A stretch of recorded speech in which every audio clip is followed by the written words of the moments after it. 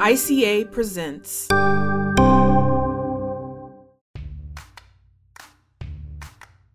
Welcome to the next episode of Growing Up Calm, a production of the ICA Podcast Network. I'm Ariane Fascio, an assistant professor at Florida State University and ICA Student and Early Career Advisory Council member. This series covers topics that are primarily relevant for students and early career scholars. As academics, we tend to make our work our identity, maybe because we've been in school so long. But it's important to have good work-life balance so you don't end up a burnt-out mess. Today, that's what we're going to be talking about. Experiences, advice, and mistakes made along the way from school to scholarship. I'm joined for this episode by Andrew Gambino, Assistant Professor in the Department of Communication Studies at Hong Kong Baptist University, and Drew Singel, Associate Professor in the Department of Communication at UC Davis. Without further ado, let's get into it. I know when I first started out as a professor, I had a really hard time. When you made the move from graduate student to professor, how did you find transitioning into that role? Drew, let's start with you. It's hard. You think that you have been trained up to that point to just seamlessly make this move. And what was difficult for me is that when you're a graduate student, you do your work, you do your research, but you have that person above you, whether it's your advisor, whether it's a postdoc in your lab. You can always check and make sure that you're on the right path, asking the right question. There's that built-in guardrail. Then all of a sudden, you get that magical degree and you move to the other side, and all of a sudden you're that person. And people are coming to you and saying, hey, is this right? Should I do this? It takes a while to be able to build up that trust in yourself. You have put yourself in a position to be that expert, and it takes work. Andrew, you had the added complication also moving across the world in a pandemic. So how was that for you? That was extremely nerve-wracking, but in terms of transition, it's been oddly similar. I appreciate very much Drew's advice about having faith in yourself. We all have uncertainty when it comes to actually being in that position where students are looking up to you. I would say switching from grad school to being a professor, we were teaching one class a semester, and then all of a sudden you're teaching two. Being at a research institution, research expectations are relatively high, especially on the tenure track. So it's a lot thrown at you right away, right? I tell my graduate students that if you have put yourself in a position to be hired at an R1 university as a tenure track assistant professor, you're already on that trajectory. You're doing the research at the rate needed to get tenure. It's not like you're working at a fairly low trajectory and then all of a sudden need to go up dramatically. You wouldn't have gotten that job offer in the first place. If someone has hired you, you've already done the work needed to get to that level. In addition to having the trust in yourself, it's about figuring out how much time does teaching another class take. Then you balance that with the fact that it does get easier when you teach the same class the next time. We're all at R1s. Our experience is not going to be the same as if you were at a liberal arts college or a university that is more focused on teaching. In those situations, typically you have less research obligations, but more teaching. For reference, I'm in my fourth year on the tenure track, so I've gotten into a groove at this point.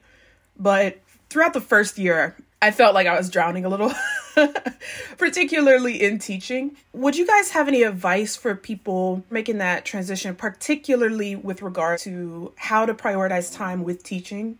I'm a big planner, and I'm not saying I've done it well all the time, but I don't want to be prepping for my class the Sunday afternoon before teaching Monday morning. It's going to happen at some point, but that's not the goal. I spent the summer prior to moving to UC Davis to get that first prep ready. I was working on my syllabus for the fall quarter. I was putting the lecture slides together, getting the videos ready, getting the readings ready. Not that I stopped doing research that summer, but my priority was getting that course prepped so that I wasn't up late the night before prepping. I would look at the slides to remind myself what I was going to talk about a few days before and then get in and go.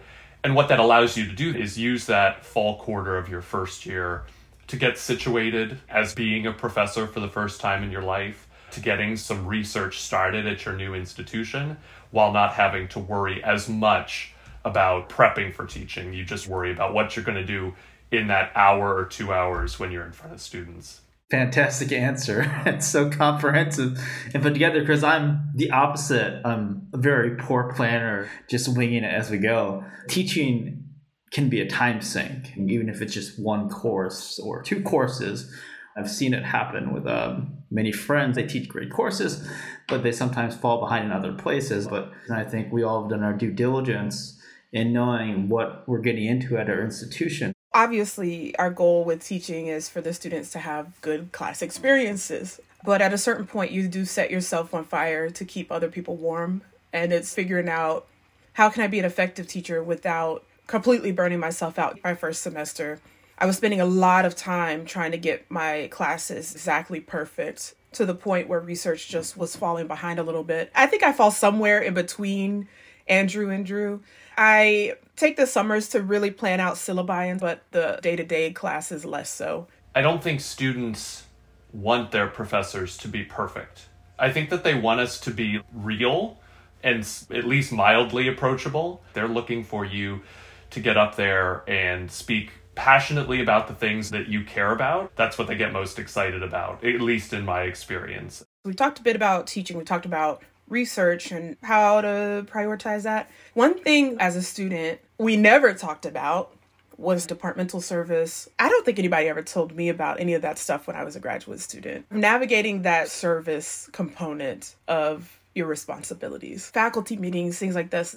They're pretty good about service here departmental-wise. We are required, of course, to have office hours and be in an office for a certain amount of time. But for the most part, the service that I partake in quite heavily is reviewing and editing for journals. I can parlay that into taking some of that load and not serving on as many departmental committees that can be very time-consuming.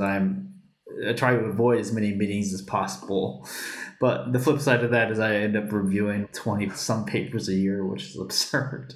I was fortunate that I was, as an assistant professor, really protected from service. When I arrived here at UC Davis, I was told essentially review some articles for a journal every now and then. The nice thing about that is that it is entirely under your control.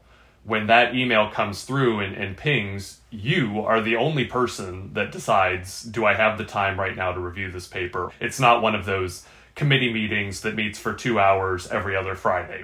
No matter what happens, you have to go to that meeting. By the end, I had joined a few editorial boards. I did serve on 1 or 2 search committees, which is fairly minimal as service goes. When I went up for tenure, my department chair gently nudged me, okay, now you're going to start to serve on the undergraduate committee. And then I decided to run for vice chair of the Children, Adolescents, and Media Division of ICA. I wanted to give back to the division that has meant so much to me career-wise, and that I was in a place that I had the time to do it. Yeah, I feel like I've been protected also as an assistant professor, but I do have to do more departmental service than you guys, apparently. I think that's just a matter of the size of our department. It's not possible to not do anything. Our PT&E committee tends to privilege departmental service more than professional service. The departmental service I've done has been serve on this ad hoc committee that meets a couple times a semester, or review these syllabi once a month. Not terribly onerous. Typically, yeah, once you get tenure, the service obligations increase. I think it's important when you're first starting off to learn how to say no to stuff. When you first start and someone asks you to do something, your immediate thought is, if I say no, they're never going to ask me again. I'm never going to get on that editorial board. I'm never going to be able to publish there. Here's the secret. They will ask you again. They might ask you again the next week. Right. It's okay to say no. I still say yes to more things than I probably should. But it is that knee-jerk reaction, like you're trying to find your place in this field. So far, we've been talking about how to balance the different responsibilities of what it means to be a professor, particularly at these R1 schools. But the topic of this podcast is not just work balance, it's work-life balance. When you become a professor, typically, it's not only starting a new job, but it's also moving to a new location. Very rarely are you going to be able to stay in the same spot. How do you navigate picking up and starting over in a new spot along with this new job? In terms of work-life balance, like my former advisor said, about teaching being a time sink thing, any free time you have as an academic can go somewhere. You can answer emails. You can always put in more time in the slides. I just turn my brain off. Like, we'll play games, or I'll just sit on the couch or read a book. Unfortunately, it's bad for some things because I have 98,000 unread emails in my inbox. But I am a person in terms of work-life balance who does turn off from work entirely when given the chance. My wife and I moved to Sacramento, which Davis is next to, in summer of 2016. It's important not just to integrate yourself within the department that you're working in, but also within the larger environment in which you're living. You're going to be a better researcher, a better teacher, more successful at your job if you are also happy, if you are also successful in your everyday life. My wife and I had never lived in California before. We're both from the East Coast. For the first few months, our goal was every weekend to do something new. It didn't have to be anything major. And through all of that, you're able to recharge on the weekends, then go back into the grind on Mondays. As academics, when we go through graduate school, we're conditioned to always be working on something. One thing that I did, a really simple sort of thing, is I downloaded this app called Meetup. People put together social groups that you can join. But when you get a bunch of academics together, it's easy for the conversation to just be about work. And that's fine, that's helpful, but it's always nice to have people that don't know what you do, that don't understand what you do. It's important to try to form those kinds of friend groups too. I have friends that work in marketing and advertising. They change their jobs all the time. They can move to any city that they want to in the world and be able to do what they want to do.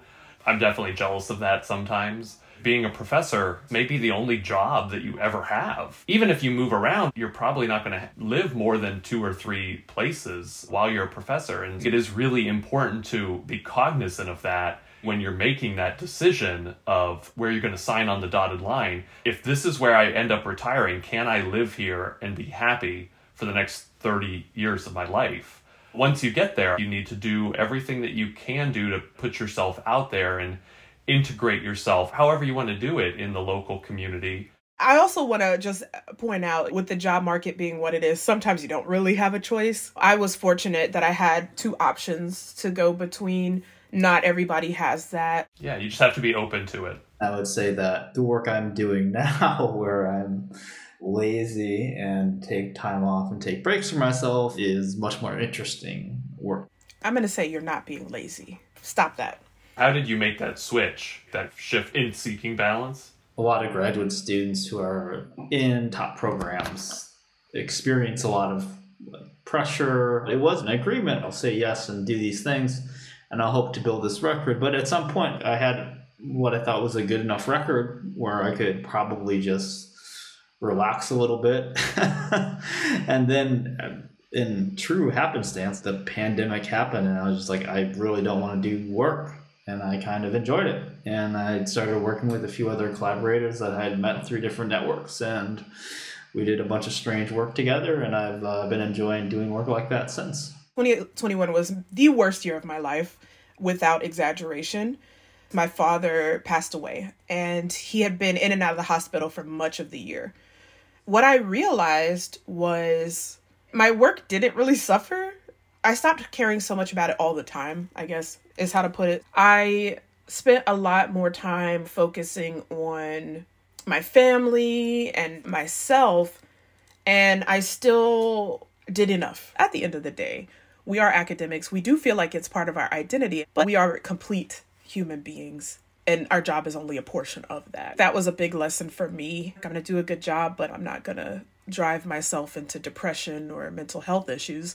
Coming to that understanding that you are not your profession, that is just an aspect of yourself, helped me to reframe things. I always think it's very ironic that so many people in our field are at least familiar with, if they don't use it in their own research, social comparison theory. And yet all of us do it all the time. We write in a paper, people who compare themselves upwardly are more at risk for depression from social media use or whatever it is. And then we publish that paper and then we go do it. I think it's okay to socially compare yourself, but then what you need to do is be cognizant of when you're doing it and be like, we're all chugging along at our own rates. And also celebrate yourself. I think that's another thing. I think in really any career, certainly in this one, you're always looking for that next hill to climb without ever taking any time to sit and admire the view. That's really important to think about where you were just a couple of years ago and where you are now. There's nothing in your contract that says you need to become an editor of a journal or be chair of your department or need to be dean. Think about what you want, what your goals are out of not just your career, but your life, and then try to plan your career. I think we're conditioned like publish. But there are other aspects to the job that maybe you find more enjoyable. You can branch out and figure out what aspects you really want to focus on. There's nothing wrong with that. This grad student asked me this great question. She said, how do you figure out what type of work, or how do you choose what type of work you should do versus what type of work you want to do, or in terms of research? So if a student had a question like that for you, and even early career scholars, do you think there is a balance between work you should do versus work you want to do? My answer was you should just always work on what you want to do. I'm an entertainment scholar. The number of jobs that are looking for entertainment scholars specifically is low these days. My first instinct is to be like, do what you want to do, because you're not going to be happy doing what you don't want to do. On the other hand, it's an issue of practicality as well. You have to get a job, you have to pay bills, and you do have to balance that. I think a lot of jobs are hiring based on what you can teach. For example, there's people doing very important research on things like social injustice. I personally, for my own mental health, can't do it. It's too draining for me. I can't put myself in a situation where I'm like, well, that's what I'm going to do so that I can get a job. It's about being strategic within a certain area. For instance, right now, looking at the job calls from this past year, health aspects related to health communication. It's a very popular job that there are a lot of opportunities for that. Health communication is huge. The number of things that you could study under that umbrella and still be qualified as a health communication scholar is quite large. A lot of my students study adolescent mental health. And so they're still studying the population that they're interested in, the developmental variables that they're interested in. But when they go on the job market, they can apply for jobs that are health comm jobs and slowly get that child and adolescent development part into a program that may not be looking for that piece specifically, but are looking for this larger piece. There are jobs for media effects scholars or people who study digital media. So again, most of my graduate students are studying at some level how media affects some aspect of development, and so they can apply for those jobs as well. If you're researching what you're passionate about, it's going to be easier to do that work. You're going to want to do that work, more of that work, and it's going to be higher quality. And if you can do that in a way that is also strategic so that you can pay those bills, I think that's what you want to shoot for. And there are many opportunities to do that if you're thoughtful and mindful of that up front. That's good advice. A lot of job calls are somewhat broad. It's a matter of learning how to position yourself in what you do and thinking creatively or strategically about how you can market yourself. I've really enjoyed this conversation that we've had. Before we wrap up, are there any last minute thoughts that you guys want to leave us with? I think being an academic is one of the best jobs. It's one of the few jobs in this world where you can study the phenomena, the questions that interest you, where you can teach people about the things that interest you and that you're passionate about. There is this built-in flexibility to it. And that is the blessing and the curse of it, especially since we're talking about work-life balance. I always think about how can I balance that flexibility so that I'm doing the things that I'm interested in while taking advantage of the flexibility so that I don't have to work on the weekends or I don't have to answer emails past 4 p.m. or 5 p.m. If you're mindful of that, it is just the best job in the world. I have loved every minute of it. That was such a great answer. I feel similar. Part of the appeal to academia was its flexibility in terms of time. And I use my free time to come up with ideas, think about things, play games. Academia affords that. And then I get to talk about and teach about things that I am very passionate about and study exactly what I want to study. And I think we're very spoiled in that sense. I know that it is sometimes tough to get that work-life balance, and we often do overwork ourselves, but my advice is just to embrace your laziness every once in a while. Embrace the laziness. I love that. I'm going to cross-stitch it and put it on my wall. Thank you guys so much for agreeing to hang out with me for this podcast. It was lovely to chat with you. The Growing Up Calm podcast series is a production of the International Communication Association Podcast Network. Our producers are Christian Elliott, Joe Lampard, and Lacey Yao. Our executive producer is Devontae Brown. The theme music is by Will Vanderkramer. If you'd like to learn more about the participants on this episode, please check the show notes in the episode description. Thanks for listening.